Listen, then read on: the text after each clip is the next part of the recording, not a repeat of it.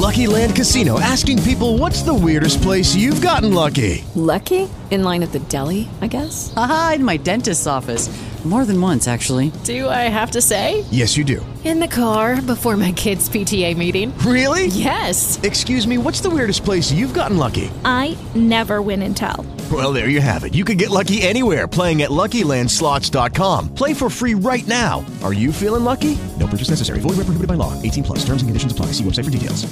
Hello, it is Ryan, and we could all use an extra bright spot in our day, couldn't we? Just to make up for things like sitting in traffic, doing the dishes, counting your steps, you know, all the mundane stuff. That is why I'm such a big fan of Chumba Casino. Chumba Casino has all your favorite social casino-style games that you can play for free anytime, anywhere with daily bonuses. That should brighten your day a little.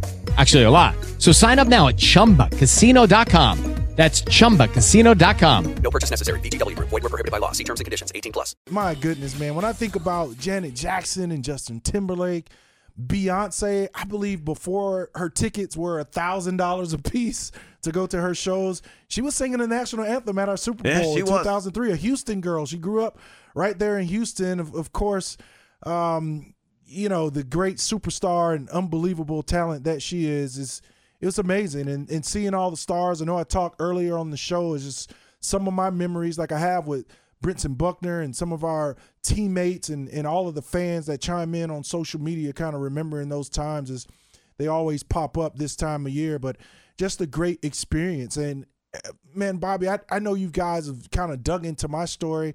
I was literally working as an assistant principal of a high school 2 years before being in the Super Bowl. I was just back at home, and it hurt my knee in Chicago and had a couple knee surgeries, some torn meniscus, and thought my career was over. So I had resigned to coaching and teaching, something that I always wanted to do, to be a good role model like all my coaches were. And I got a call by the Dolphins. Hey, here's a futures contract. You want to come in, go through the process, and see if you can make the team. Well, 2 weeks before training camp, I get a call from my agent. He says, you're going to Spartanburg, South Carolina. You're now. How weird though if you were thinking your career was over to be in a trade. I know, yeah. I'm like, that's kind of like, weird. What? And then I do some research, and he was like, hey, you remember Mike Turkovac? He's the defensive line coach there with the Carolina Panthers. Then it made sense.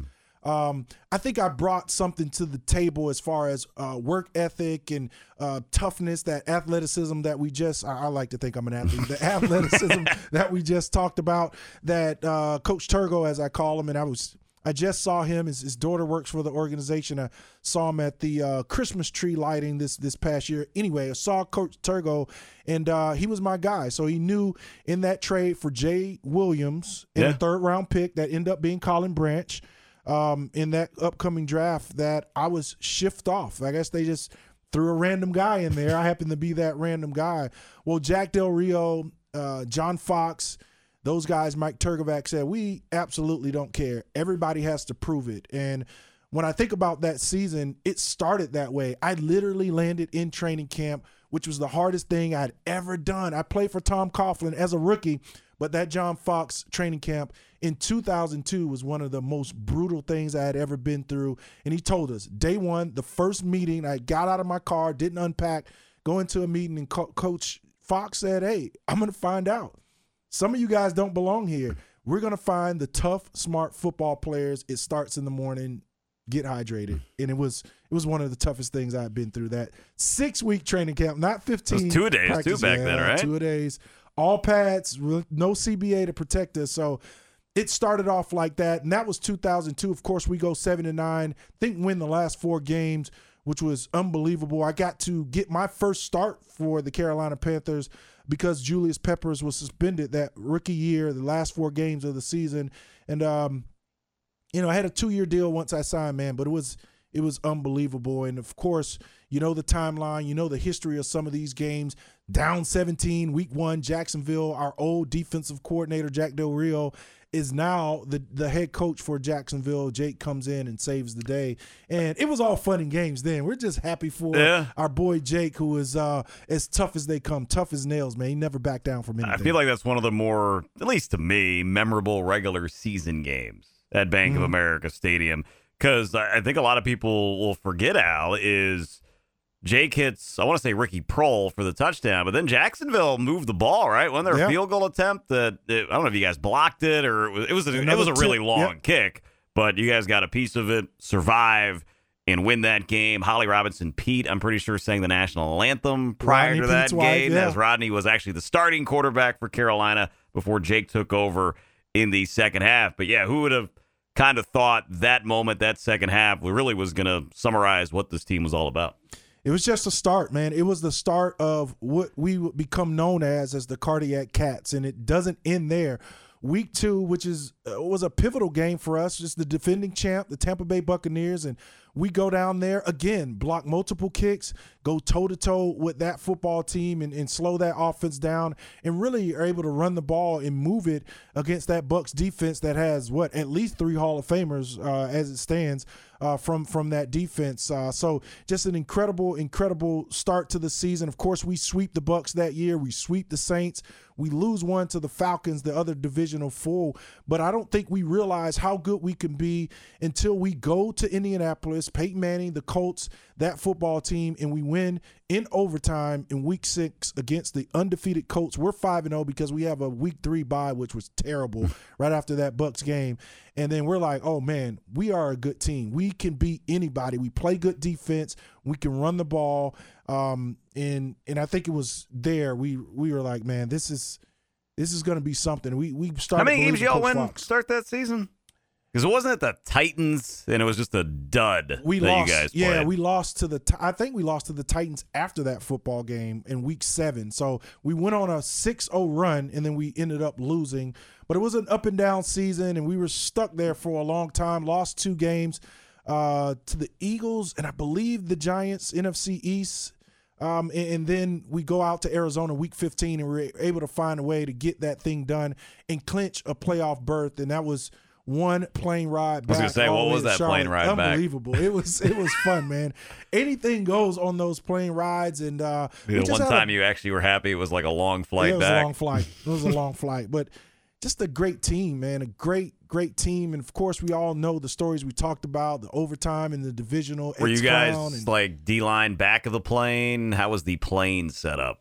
I think you sat wherever you felt comfortable. Or did Pep have like first class in the front? No, he didn't. He was a second-year guy. I mean, he was still the best player. We had too many veterans that weren't going to let Pep do what he wanted to do, and he was a quiet, unassuming guy. No, he was. He wasn't. It wasn't like that. I think I said. Did Buckner in the first class? No. He was having too much fun. First of all, you've been on the Charlotte flight. The coaches are up there in kind of the front row seats, and I don't believe there's a first class on these planes. Just like Charlotte, there's no first class. You guys have first? I assumed you guys had. There's no first class seats. I'm surprised by that. You just have 3 seats. It's just three seats. No, there ain't all the no way way back. out. Now there's always jockeying for the exit I am picturing rows. the Live Golf plane where it's just bars. Not in 2003. Not on Jerry Richardson's dime. It was just I don't know, Americans United. One of the wasn't chartered 3 airplanes. guys in a row, was it? Yeah, if you're a young guy, for 3 sure. guys Yes. sitting on the same NFL players. Absolutely. Jerry was cheap. Huh? I sat with Chris Winkie. He's a big dude, though, right? Yeah, he's a big dude. So we sat in an exit row most of the time. And you I think and Chris Winkie, Jenkins, I wouldn't have guessed that. Talking about Florida State, Maryland days, man. Y'all play I'm a cards? little bit older. A lot of guys. Now, that's where all the gambling happened, Bobby. If you, the further back you went on the plane, the shadier it got back there with, some of the card games, and maybe a couple people had some dice, but – it was full of Bojangles. It's incredible. We probably kept Bojangles open, the amount of chicken we made the rookies bring on the bus and the bus over to the airport and get on those planes. But, I mean, I think our time, and you hear some of the teams in this Super Bowl, Kansas City and Philly, like we just loved each other. And I think you all, when I am able to get some of the former players on the call, and I know Buck and I are extremely close, but we just genuinely loved each other, man. We did not mind being around each other all the hours, all the training camp practices, and going through those battles. We trusted one another. And more than that, we believed in Coach Fox. It was tough, like I talked about in training camp, but we believed what he was preaching. And I think the more we practiced, the harder it was. We understood if we followed his game plan, we followed the formula, and we stuck to it, we can get it done. And it didn't matter who it was. We were all extremely happy for each other. And the clip that stands out in my mind is the NFC Championship game, Ricky Manning Jr. getting all the interceptions off of Donovan McNabb, and I believe it's Mike Minter counting it down like, stop messing with him, like stop throwing it over there, and he's counting it out. That's 1. And 2, and Ricky's going out there, a rookie cornerback in that type of pressure situation. Now, he got cooked in the Super Bowl, but that's a whole different story. That is a different story. But, man, Ricky was good, and we never believed we were going to lose to the Eagles. That's not even my favorite game. It's the Rams game, the divisional round, and double overtime and winning that. But, yeah, making it to the Super Bowl and going toe-to-toe with – at the time, it was not a great Patriots offense, believe it or not. It was all about Willie McGinnis and Brewski and, Mike Vrabel and that defense. That's how they won their early Super Bowls with Tom Brady. And Super Bowl 38 wasn't any difference. And to think that Jake and Moose, who had the longest touchdown in NFL history, Steve Smith, they go out there and kind of, just get after that Patriots defense. It was just a great team.